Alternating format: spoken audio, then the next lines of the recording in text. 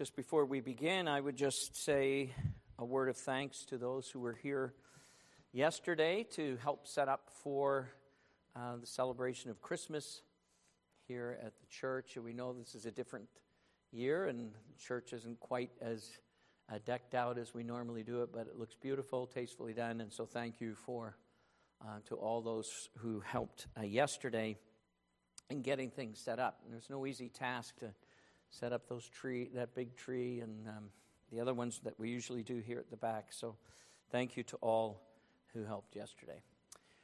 Well, we are in the last two chapters of the book of Psalms, chapters 149 and chapters 150. So if you would take your Bible, please, and turn to those two chapters, Psalm 149 and Psalm 150. And as I tell you to turn there, today will mark the end of our survey of the book of Psalms. The longest sermon series I have ever preached, meaning, of course, the longest sermon series most of you have ever had to listen to. When I began this series, I had literally absolutely no intention of spending this amount of time in the book of Psalms. People have come and gone, and we've been here in the book of Psalms. In fact, the truth is my original intent was just to preach a short series from the Old Testament book of Psalms that might serve to encourage us in the comforting truths about God and His ways, thus making us better worshipers of Him. But as happens many times in the preparation, the preaching of sermons, the Spirit of God superintends in both those areas, that is the preparation and the preaching.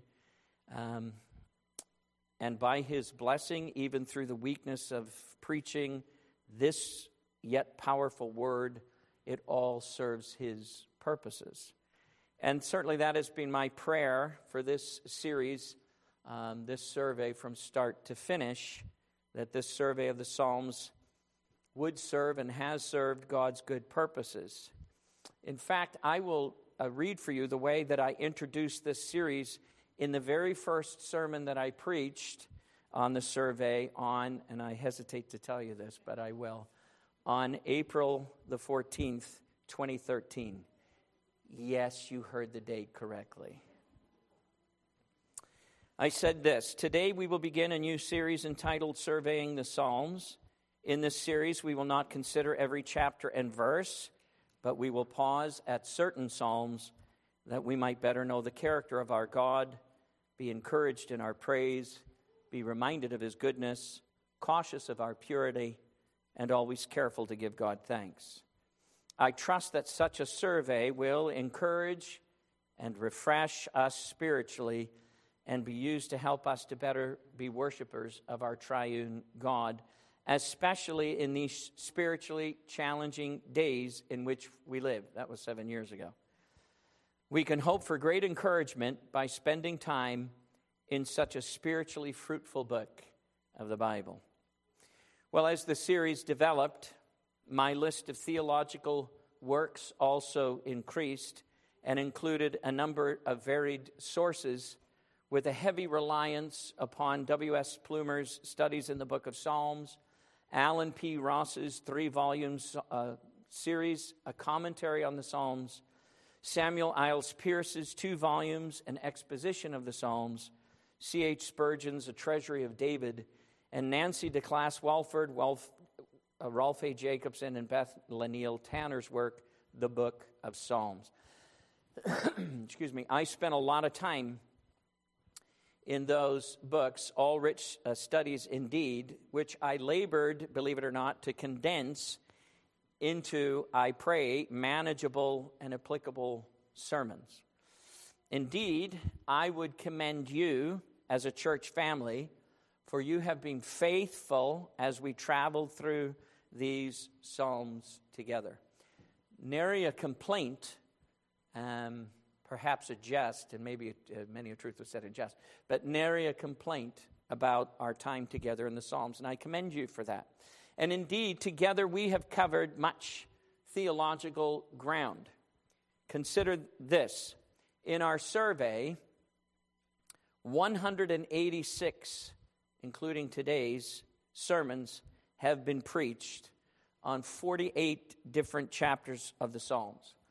Our survey has included sermons from each of the 5 books of the Psalms. 75 sermons from Book 1, at chapters 1 through 41. 22 sermons from Book 2, chapters 42 through 72.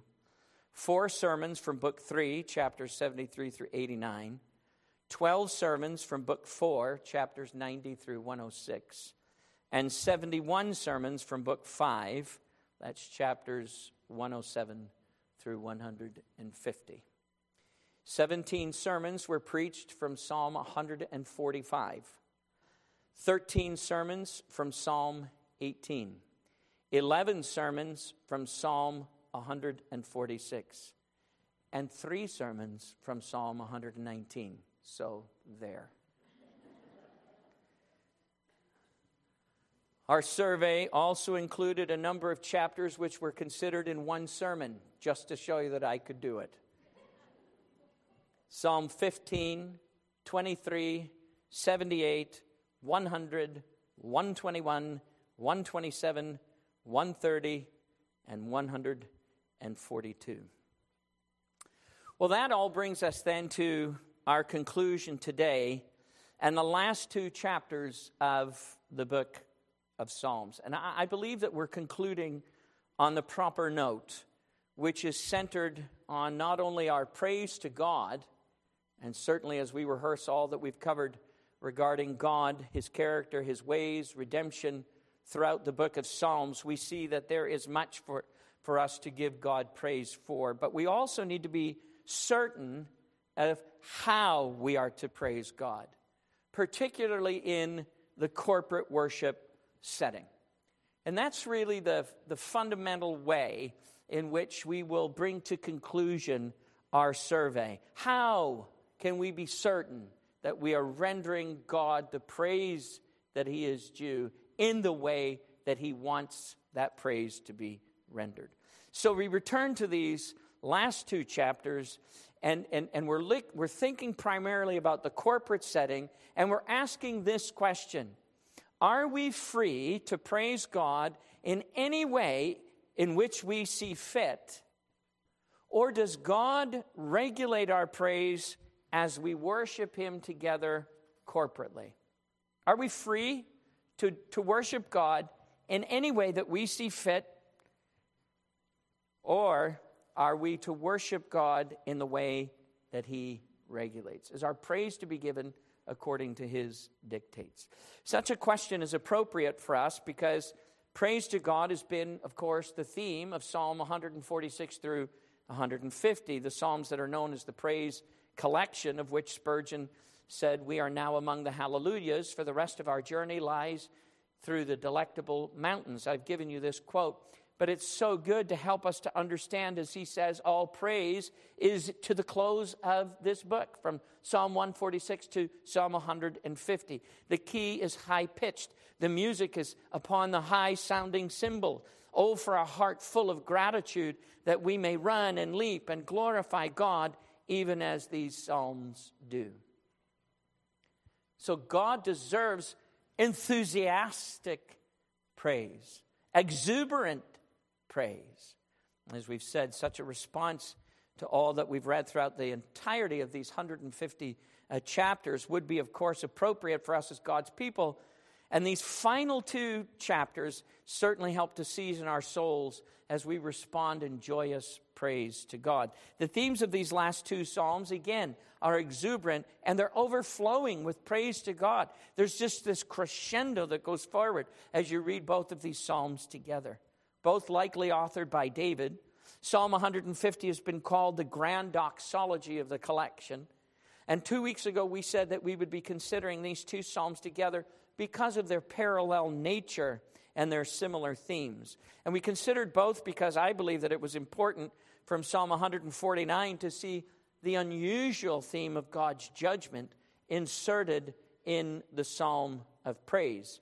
And that was important for us, I think, to understand that. With that distinction, we can say that each of the Psalms are so similar and have been written to help us, again, to learn how to follow David's lifelong example of praising God no matter what. That is one of the takeaways for me from this study of the book of Psalms, that David sought to worship God in praise, and he worked at it, no matter what he was going through. And we know he went through a lot. He's written to us from the heart, but he always ended up praising God. So we see at the beginning of both Psalms, verse 1, praise the Lord. 149, 150, verse 1. Both Psalms begin in the exact same way. They call us to praise God. These Psalms begin with the exhortation for us as the people of God to render unto God praise. We've seen that for us as Christians, it's ours to know and to continue to learn that our changing circumstances aren't really the cause of our joy and happiness. And if there's ever a people of God that should be learning that in the year 2020, it's us. Right? Our circumstances are not the cause of our joy and are not the cause of our happiness. And if we make them so, God has ways of teaching us, doesn't he? God has ways of training us. Take your eyes off of that and put your eyes on Jesus. And we've had to do that in this year. This has been a difficult year. That's why I've preached a series of sermons, if you've noticed, whose underlying theme has been, let's not be complainers, let's be praisers. It's not a word, I get it, but it works. Let's be praisers. Let's be Christians who are giving God praise in spite of our circumstance, because our joy doesn't come from our circumstance, it comes from the God of our circumstance. So these Psalms then, and the entirety of the book really, help us to be happy and hopeful, because we know that it is the Lord alone who truly blesses us, and therefore the Lord alone whom we are to offer our praise. In Psalm 149, we're told that praise finds its expression so often in song. Look at verse 2, Psalm 149. We praise God in song, and in both of these we praise him for, this is kind of the layout that David gives, let Israel rejoice in their Maker, let the children of Zion be joyful in their King. In both Psalm 149 and 150, we're given praise points to help us move from being complainers to being a people of praise or praisers. And so remember, we're coming to the end of the book of Psalms, and these are points which have been highlighted throughout the book. And here we find them once again repeated in these last two chapters. What should that tell us as the people of God? It should tell us that these praise points are important. They're not just something to slough over. And let's be honest, that's what we do, isn't it? When we see something repeated for us, we sort of have this idea, yeah, I get it. But that's not what we should do with the Scriptures. And so we looked at some of these praise points last time. God is our Maker. God is our King. God does mighty acts. God is excellent in greatness. That's the combination between both of those Psalms. But today we want to consider these Psalms from the perspective of how our praise should look coming from the people of God. This is so important. Remember our question, in the corporate setting. I'm not talking about when we're not in worship. I'm talking about in the corporate setting. Our question, are we free to praise God in any way which we see fit, or does he regulate our praise as we worship him when we are gathered together on the Lord's day? Let's talk about that issue of worship. Because as you think of singing and as you think of praise and you think of what we're reading here in these two Psalms, we're talking about worship. And the Bible makes it clear that all Christians must understand the nature of what the Bible defines as biblical worship. And then we have to also be sure that we are participating regularly in the corporate worship of God. This is because the Bible tells us that our desire to engage in true worship is actually a confirmation of our salvation in Jesus Christ. You better pay attention to that. Our desire to worship, our desire to engage is a confirmation of our salvation in Christ Jesus. A Christian who can long stay away from the worship of God. A Christian who can long find himself not giving a care about whether or not he comes to God's house and presents himself as a worshiper of the God of heaven. A Christian who can say, it really doesn't bother me. I find God in the trees or in the lake or in the grass, or I don't really need to be in church. I don't have to be engaged in the public worship of God. It's a Christian who is disobeying his Bible. And you have to understand these truths. God is worthy of worship, and he's worthy of your worship. He's worthy of it.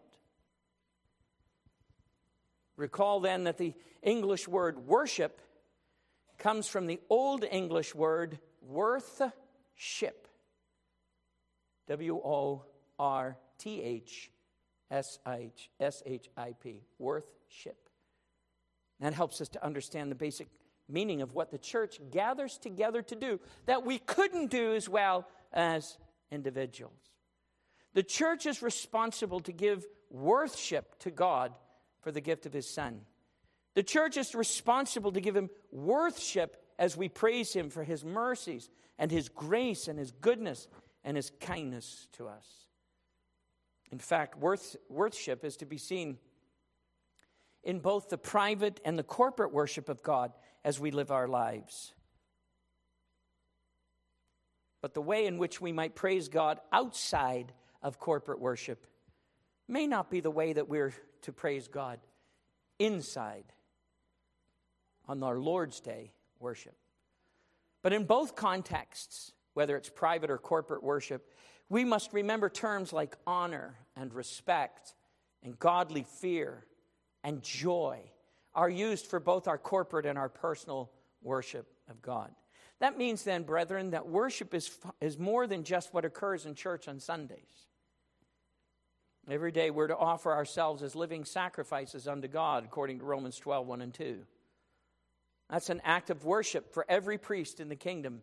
And if you belong to Christ, he's made you a priest, according to Peter. And you have a responsibility to give yourself as a living sacrifice unto God. And it's my belief that you have that responsibility to do that every day. That's the act of worship for every priest in the kingdom. And I maintain that many times the corporate worship of God is so difficult for some because they do not worship God daily as individuals. It's like pulling teeth for some to come to church because throughout the course of the week, there's absolutely zero thought of how I'm to worship God in the private setting. Did you pray last week? Did you read your Bible last week? Did you meditate upon God and his mercies and his grace to you? Did you render unto him? Here's an easy one. Did you render unto him thanks? Well, it was Thanksgiving, for goodness sakes. You have a personal responsibility to your God. You have a personal responsibility to engage in relationship with him, to work that relationship with him. And you see, when you do that in the private way, when you do that in the private setting, when you lead your family in family devotions, when you're doing the work throughout the course of the week, guess what happens to the Lord's Day worship? It becomes much more of a joy, much more of a delight. And I think we experience that here at Cornerstone, don't you? I think we experience the fact that we long to be together. We long for the end of this business, don't we? We long for the end of it. And we long for the end of it because while we're glad we can meet and we pray for those who can't be with us, we long for it because it's just not what we know of worship and fellowship and being together as family. But if we're giving ourselves every day unto the Lord, this kind of worship becomes that much easier and that much more pleasurable. As MacArthur states, the source of most of the problems people have in their Christian lives relates to two things. Either they're not worshiping 6 days a week with their life, or they're not worshiping 1 day a week with the assembly of the saints. I think that's true. So since the time of the New Testament church's birth, the worship of God has remained an essential priority for the people of God.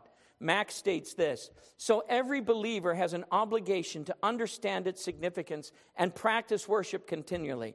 Our Lord Jesus Christ says to every one of us, you shall worship the Lord your God. But we must be careful. We must be careful as how we approach God in worship. And this is why we adhere to the regulative principle here at Cornerstone Bible Fellowship, which in short is this: don't bring into worship that which God has not asked for in worship. The regulative principle was codified by John Calvin, who took the principles of the Reformation regarding God's worship, and he worked at keeping the church under the rule of the Scriptures in what she should offer unto God in her corporate worship. You've heard me define this before and say to you that the difference between Luther and Calvin on this point was stark. And extrapolating their difference has grave differences in the application. Luther said, if the Bible doesn't forbid it, then go ahead and do it. Now just walk down the road with that for a minute. Calvin said, if the Bible doesn't ask us for it, let's not bring it. And walk down that road for a minute. Calvin taught that the appropriate conduct is commanded in the Word of God and given to us when we gather together as His people to worship Him. He said, we may not adopt any device in our worship which seems fit to ourselves, but to look to the injunctions of Him who alone is entitled to prescribe what He wants in worship. Therefore, if we would have Him approve our worship, this rule, which He everywhere enforces with the utmost strictness, must be carefully observed. God disapproves of all modes of worship not expressly sanctioned by His Word. So agreeing with Calvin, the Westminster Assembly later wrote this: the acceptable way of worshiping the true God is instituted by God Himself, and so limited by His own revealed will, that He may not be worshipped according to the imaginations and the devices of men, or the suggestions of Satan under any visible representation, or any other way not prescribed in Holy Scripture. So there are three elements of the regulative principle which help us to know if we have warrant to offer something in the corporate worship of God. Number one, do we have direct biblical command? If not, number two, do we have an approved scriptural example? If not, number three, do we have a good and necessary inference? Is there good and necessary inference? That just makes biblical sense. So these three questions help us to offer God that which is appropriate to Him in worship. So I want you to think these. We're going to return to them. With these in mind, what elements from these two Psalms can we say should be incorporated in the Lord's Day worship of God? Well, first off is singing. Both of these Psalms speak much to the importance of singing. And we've spoken much of this aspect of worship throughout the Psalms, so I'm only going to highlight this element of worship today. But not surprisingly, in a book of 150 hymns, we see that singing is important to God. So we see that the first question of the regulative principle is satisfied regarding singing. Why? Because we're commanded to do so. We're commanded multiple times in Psalm 149 and 150 to do so, to sing. The Hebrew word, now this is interesting, the Hebrew word used in Psalm 149 for sing is the word shir. And it literally means to sing. But the Hebrew word in Psalm 150 is different. It's halu. And that word means to shine. This meaning is seen then in both the words hallelujah and praise, which certainly can incorporate singing, but here's the difference. It's not exclusive to singing. That's important. So the theme of the Psalms, Christ's work, His kingdom, His mercy, His forgiveness, etc., all cause us to overflow in thanksgiving, seen most evidently in the singing of our praises to Him.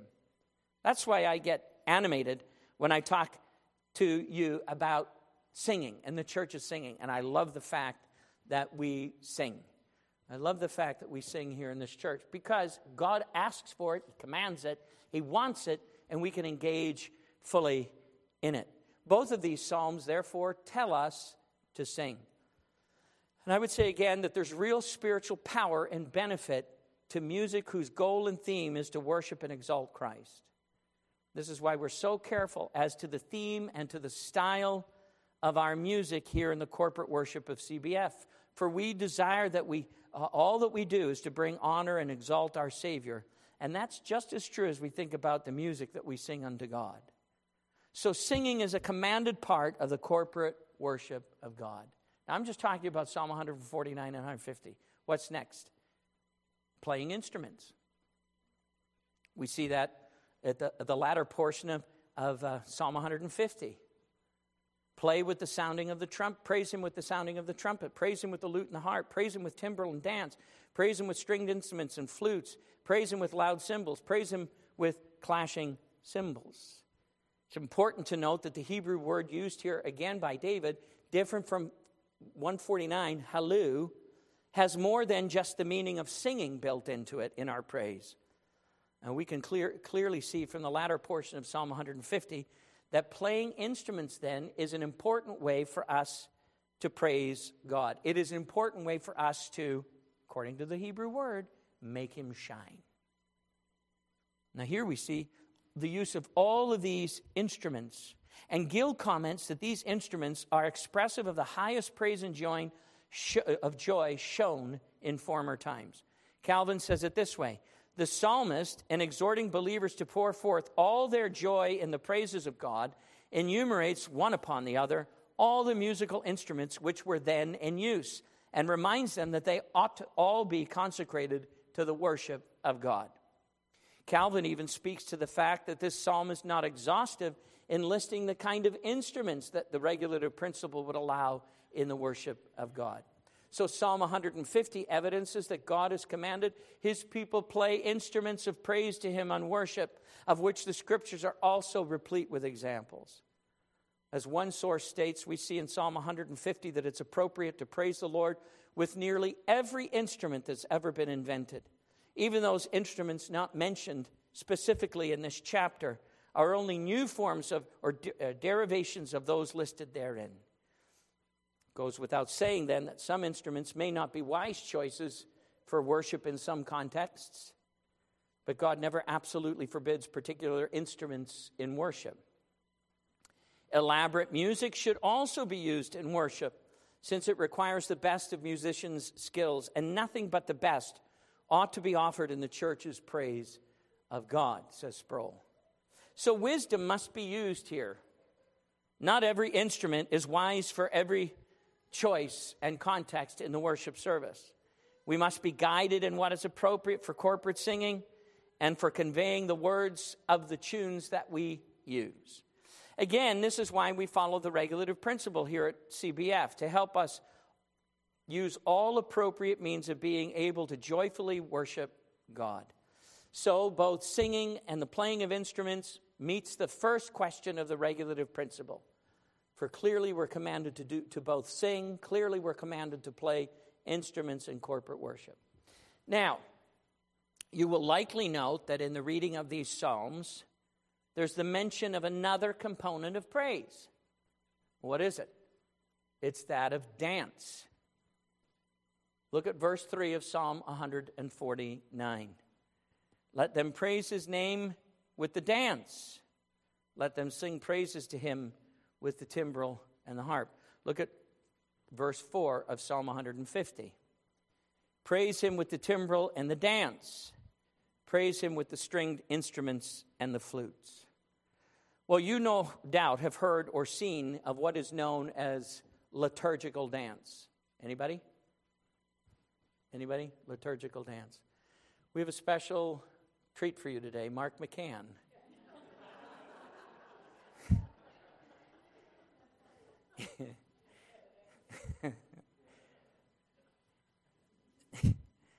Is not going to dance. Liturgical dance. It's very, very popular today, and I've been in places where liturgical dance has been used. I think of a worship service that I was in. It wasn't a Lord's Day worship service, but a service that I was in, and banners and dancing and everything going on. Okay? Adherents say that this is dance offered in the corporate worship of God as a means of the corporate expression of praise. Now, let's say at the outset, we do see a distinction between dancing in the Old Testament that is given in the corporate worship setting and that which is done in celebration of nationalistic processions, secular festivities, and just extemporaneous expressions of joy before God outside of worship. And I mean Lord's Day worship. So clearly there are biblical examples of celebratory dancing outside the context of worship. We're not focusing on those kinds of dances today, for we will see that such times of dancing are still distinct because they're not centered around what constituted the temple worship of God in the Old Testament. These are important distinctions, okay? Now, in Old Testament corporate worship, it's important to note that the distinctive element of that which was defined as Old Testament worship, corporate worship, involves sacrifice. The main purpose of the element of gathered worship. Such sacrifice in the Old Testament always pointed God's people ahead to the promised one, the Lamb of God, the final sacrifice. So the offering of sacrifice changed the whole dynamic of worship. Its focus was on God's redemptive provision and the need for sacrifice offered in faith to him in order to be made right with God through faith. The worship which God commanded on the Sabbath was therefore distinct from all that the people did throughout the course of the week. As one source states, under the Old Covenant, sacrifices were made daily at the tabernacle, the temple. The worship was continual, but there were special commands given to Israel regarding the sacred assembly held on the Sabbath, according to Leviticus 23:3 and Numbers 28:9. So it is the sacred assembly, that's what we're talking about, meeting on the Sabbath, that we have in mind here as we think of what we're to offer to God in praise at such times. So we want to consider those texts which would, as the regulative principle calls for, either give direct command, approved example, or provide a good and necessary inference for the use of liturgical dance in Lord's Day worship. Are there texts which would justify the use of liturgical dance in our corporate worship services today? Well, let me just begin by defining liturgical dancing. One source states this. Just listen to this, okay? Liturgical dance is simply a Christian form of prayer and worship through bodily movement. Like most dance styles, music accompanies liturgical dance. The music can be live or pre-recorded. Mostly performed by females, this beautiful form of worship can either be improvised via the emotions felt during certain songs or previously choreographed for a more organized presentation of the dance. Liturgical dance was practically non-existent until the 20th century. Unlike many other dance styles that have been around for centuries. However, the start of liturgical dance actually originates back in biblical times, with many examples of worshipful movement recorded in the Old Testament. It has also remained popular in other regions of the world, but is still fairly new to the Christian in the West. Now, this is an important question for us to answer because really it doesn't just deal with dance, it deals with drama. So what does the pastor do when someone comes and says to the pastor, "Pastor, God has gifted me in the dance, and I would like to dance as the hymns are being sung, the chorus are being sung, or I would like to dance while you're preaching." You know, most of you want to dance when I'm finished preaching. What is the pastor to say? Does the pastor say, "Oh, well, please, come and do that. We would love that. Come and do that." Does the pastor then say to the person who comes and says, "Pastor, God has gifted me in painting, and I would like to paint while the worship service is going on, because that's my expression of joy and praise to God. I want to do that." Well, come and paint, certainly. "Pastor, God has gifted me to ride a unicycle. And I really find the greatest expression of praise for me when I'm on my unicycle. And so I would sincerely worship in the riding of my unicycle while the singing and the praising and the dancing and the painting is going. You see where I'm going with this? What do we say? Now, does the pastor say, oh, we just don't do that here? No. Stop that. Is that what he says? Does the pastor have something better to say? Does he say, oh, well, you see, that's lovely. Thank you so much. But that's just not our tradition. We don't do that here. That's not our tradition. Is that what the pastor falls back on? I'm talking about why it's so important for us to understand, what do we do? Do we do this just because this is our habit, and here at Cornerstone, that's all we do? But other churches, wow, they do this and this and this and this and this. Why do we do just this? Well, what's the answer that we would give to those people? Because the reality is, and I'm thinking about dance specifically, right? But the reality is many people will point to the dances that are seen in the Old Testament as validation for the use of dance today in our New Testament worship services. And we would admit there are a number of texts which refer to dancing. There are actually very few, but there are some. But for our purposes, again, we're only going to consider those texts that seem often to be used to justify the use of dance in the corporate worship setting today. And in this, I'm helped by Edwards in his book, Shall We Dance? Let's consider first Exodus chapter 50, verses 20 through 22. First reference that we have, really, and it's Miriam's dance. I just want you to turn there. We're not going to look at each of these, but I want you to look at this one. Exodus chapter 15.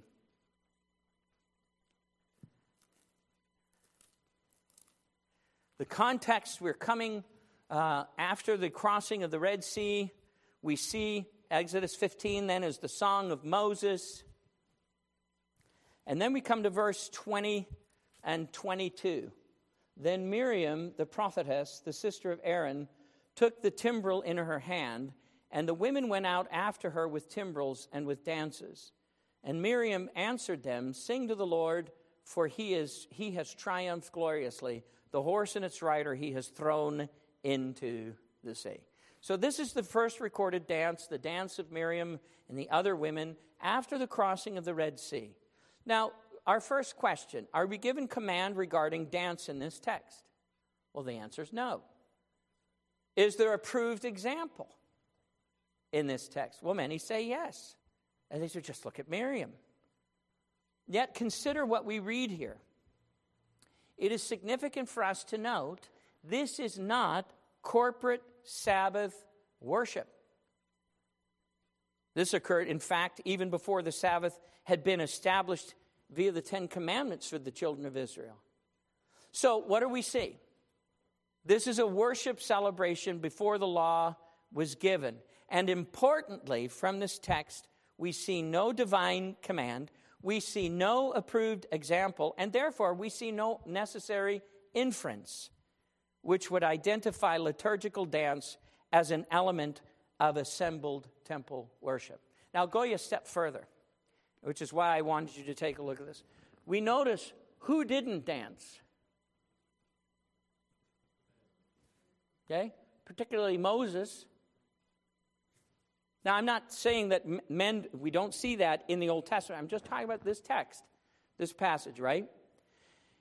And it's interesting because, and this is just, I normally don't give you too much speculation, right? Although I try to hold back from that. But let's just read on for a moment.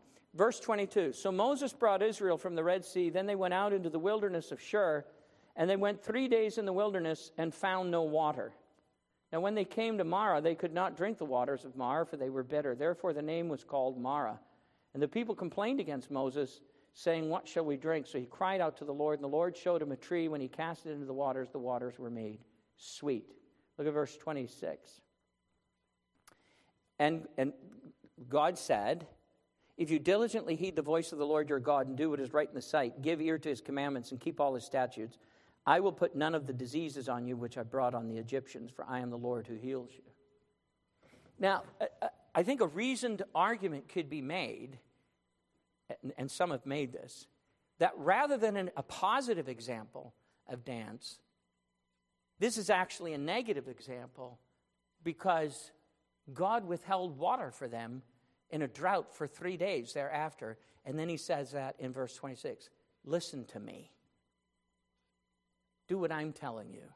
Obey my commands. I'm not saying that that's entirely a proof text of that, just saying it's a possibility. The next text that we see is Judges 21, 16 through 25. And here we read of the dance of the daughters of Shiloh. And we read here that the daughters of Shiloh were engaged in ceremonial activity that was a part of the yearly feast.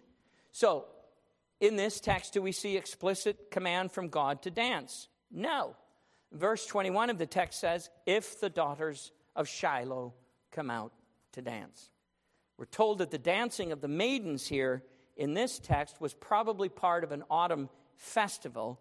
Eaton suggests that this dance had association with marriage and fertility, both in the family and in the field. If this is so, brethren, this is hardly a model for the worship of Jehovah. A fertility dance for the field and a fertility dance for the maidens. So from this text, we see no divine command, we see no approved example, and we see no necessary inference which would identify liturgical dance as an element of assembled temple worship. 2 Samuel chapter 16, 12 through 23, and 1 Chronicles 15, 1 through 16, 3. This is probably the most referred to text in the issue of dance, because who's dancing here? Do you know offhand? David. David is dancing here. And we read of, in these texts, David's second attempt to bring the ark to Jerusalem after about 3 months after the disaster of the first attempt. And while there are commands given here about singers, and while there are commands given here about musicians, it's very significant to point out there are no commands given about dancing. So no command to dance. There are different Hebrew words employed in these verses describing David's joy at the return of the Ark of the Covenant. The word karar, meaning to rotate and move around, we get the sense that David then whirled with joy. The next word, you'll like this because it's probably where we get our English word from, although I didn't spend the time to look it up. The Hebrew word is pizzazz. We like that, right? So karar, meaning to rotate, move around a circle. Pizzazz means to jump. Right? I'm here. Pizzazz.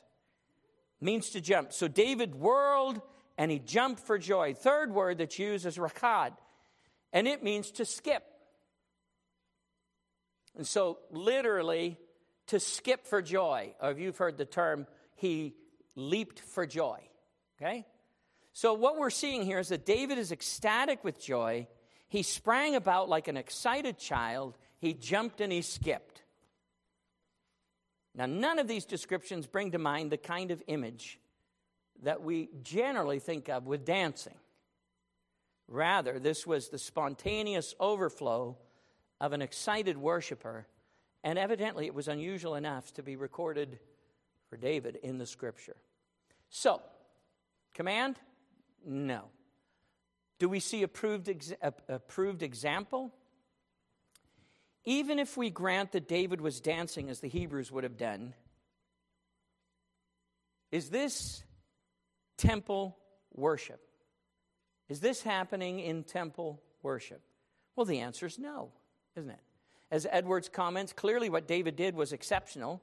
It was not his customary way of worship. Never again are these words used of David's worship. None of them refers to formal dance. To use David as an example of dance and worship is to force far too much into the words employed by the Holy Spirit to describe David's activity. Thus was David's first and last recorded excursion into dance and worship, and none of the later kings copied David, nor the priests, nor the prophets. So again, from this text, we see no divine command, we see no improved example, and we see no necessary inference which would identify liturgical dance as an element of assembled corporate temple worship. Well, the last then is where we find ourselves, Psalm 149, verse 3, and Psalm 150 in verse 4. Very clearly, we are told here to dance, for we read of the joy of God's people overflowing into music making and dancing. However, what is the framework which is given as the sphere of such dancing? Is it corporate temple worship? Some say so. Some say it is, because David speaks of praising God in the assembly in verse 1 and praising God in the sanctuary, verse 1 of Psalm 150. So some would say, well, yes, here's the command to do this in the assembled worship. But David also speaks of praising God from their beds in Psalm 149 and verse 5. And then he says in Psalm 150 and 6, let everything that has breath praise the Lord. What are we learning? Clearly then, the context of these two chapters is more than just the assembled worship of God. Rather, the Psalms call us to praise the Lord in all spheres of life. That's what David is writing in these two Psalms. David works this out in a way that fits the admonition of 1 Corinthians 10:31. Whether you eat or drink or whatever you do it all to the glory of God. That's what David is saying here. So he breaks down this theme that everything the people of God should do should be an act of praise to God. This includes their worship in the assembly, according to verses 1, their dancing, according to verses 3 through 4, their music, verses 4 in each text, and even their wars, according to verses 6 through 9. So these two Psalms do not set out to discuss the content of Jewish worship in the temple. They simply claim that everything in the life of God's people, from dancing to war, should be to the honor and to the praise of God. That's a very significant distinction. It's a critical element for us to understand.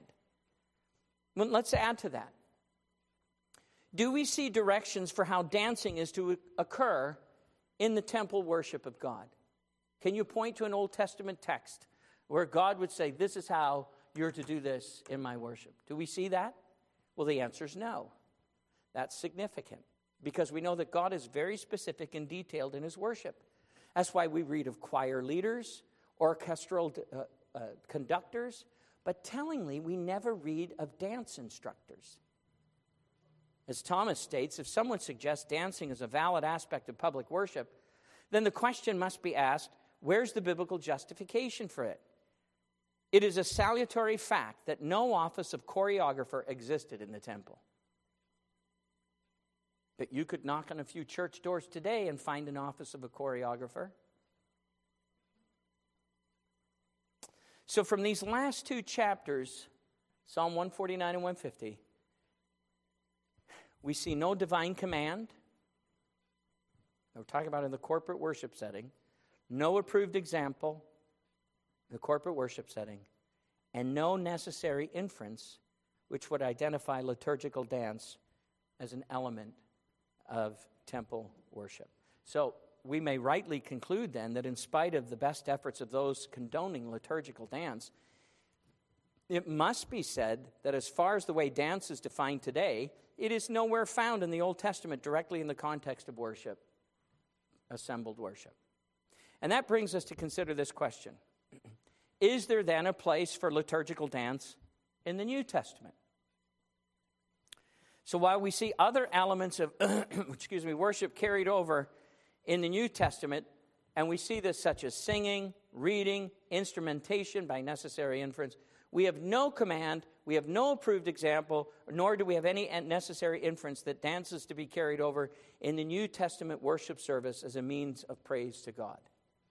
We see no example of a worship service in the New Testament where dancing in praise to God was a part of the service for worship for the called together church. Not one.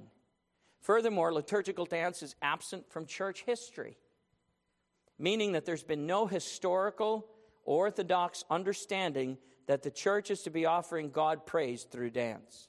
In the New Testament, there is a total absence of any reference to dance in the context of worship. For the Christian, this ought to imply, at the very least, that dance formed no part of the worship activity of first century Christians. Now, all of this does not detract from the fact that God is worthy of praise.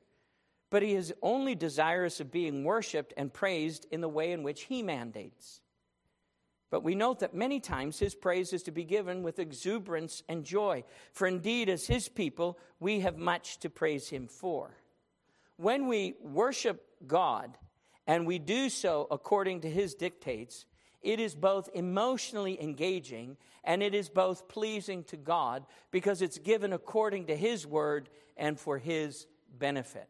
But here is the reality. While we can experience that exuberance and that emotion, and while God deserves it, worship is not necessarily qualified like you had a good worship today or you had a bad worship today because you get a chill up your leg. That's not the definition of what true worship is. Worship is us coming together, giving in a committed way unto God what he has asked for. And remarkably, when that happens, we don't need all the world's magic things to do. Something happens so deep in us that it couldn't be compared to what we would get if we tried to use other means to achieve some chill up our leg. And that is the point for us. We want to give what God has asked for. Further, we want to give what God commands. And so I believe with my heart that Calvin is exactly right, as opposed to Luther. Let's not bring it if God hasn't required it. Let's not bring it if God doesn't ask for it, either in command, approved example, or necessary inference. That's what we do. And that's the goal of what we do.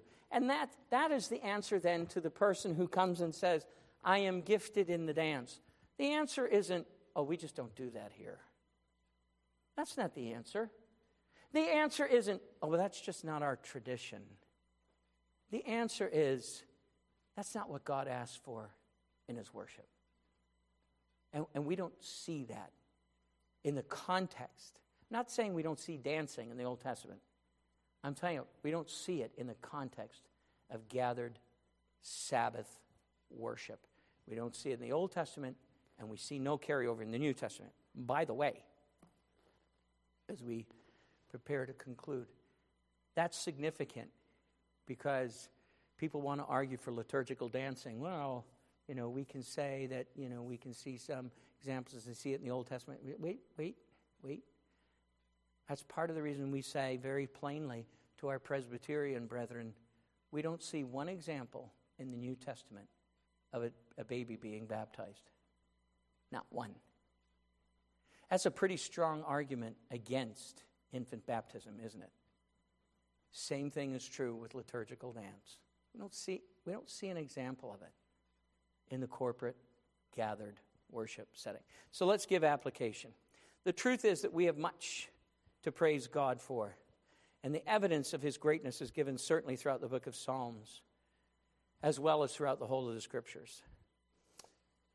I hope that this has been a fruitful survey for you.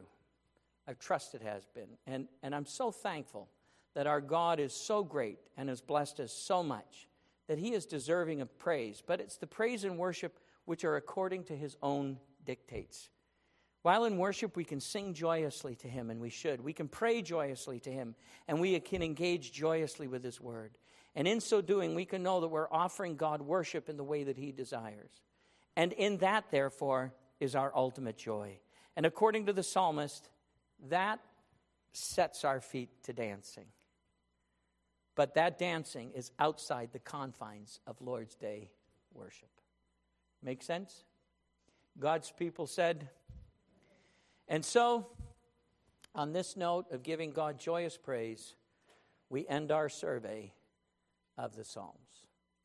Father, thank you for your kindness and your mercies to us in the privilege that has been ours to explore, not even in a full way, but just in a survey, the depths and the riches of your word, seen in the Psalms and our survey of them in these last years together. Thank you for a people who's willing to accept the preaching of the Word of God. Thank you for your word, which is worthy to spend dedicated time in. Thank you for the privilege that has been mine to look at it. So, Father, we just pray that you would use what we know to help us to be the kind of worshipers that Jesus says the Father seeks. Bless this study, we pray, to the glory of Jesus Christ. Bless it in the advancement of his kingdom in the hearts of men. And we'll give you the thanks as we ask and pray it in Jesus' name and for his sake. Amen.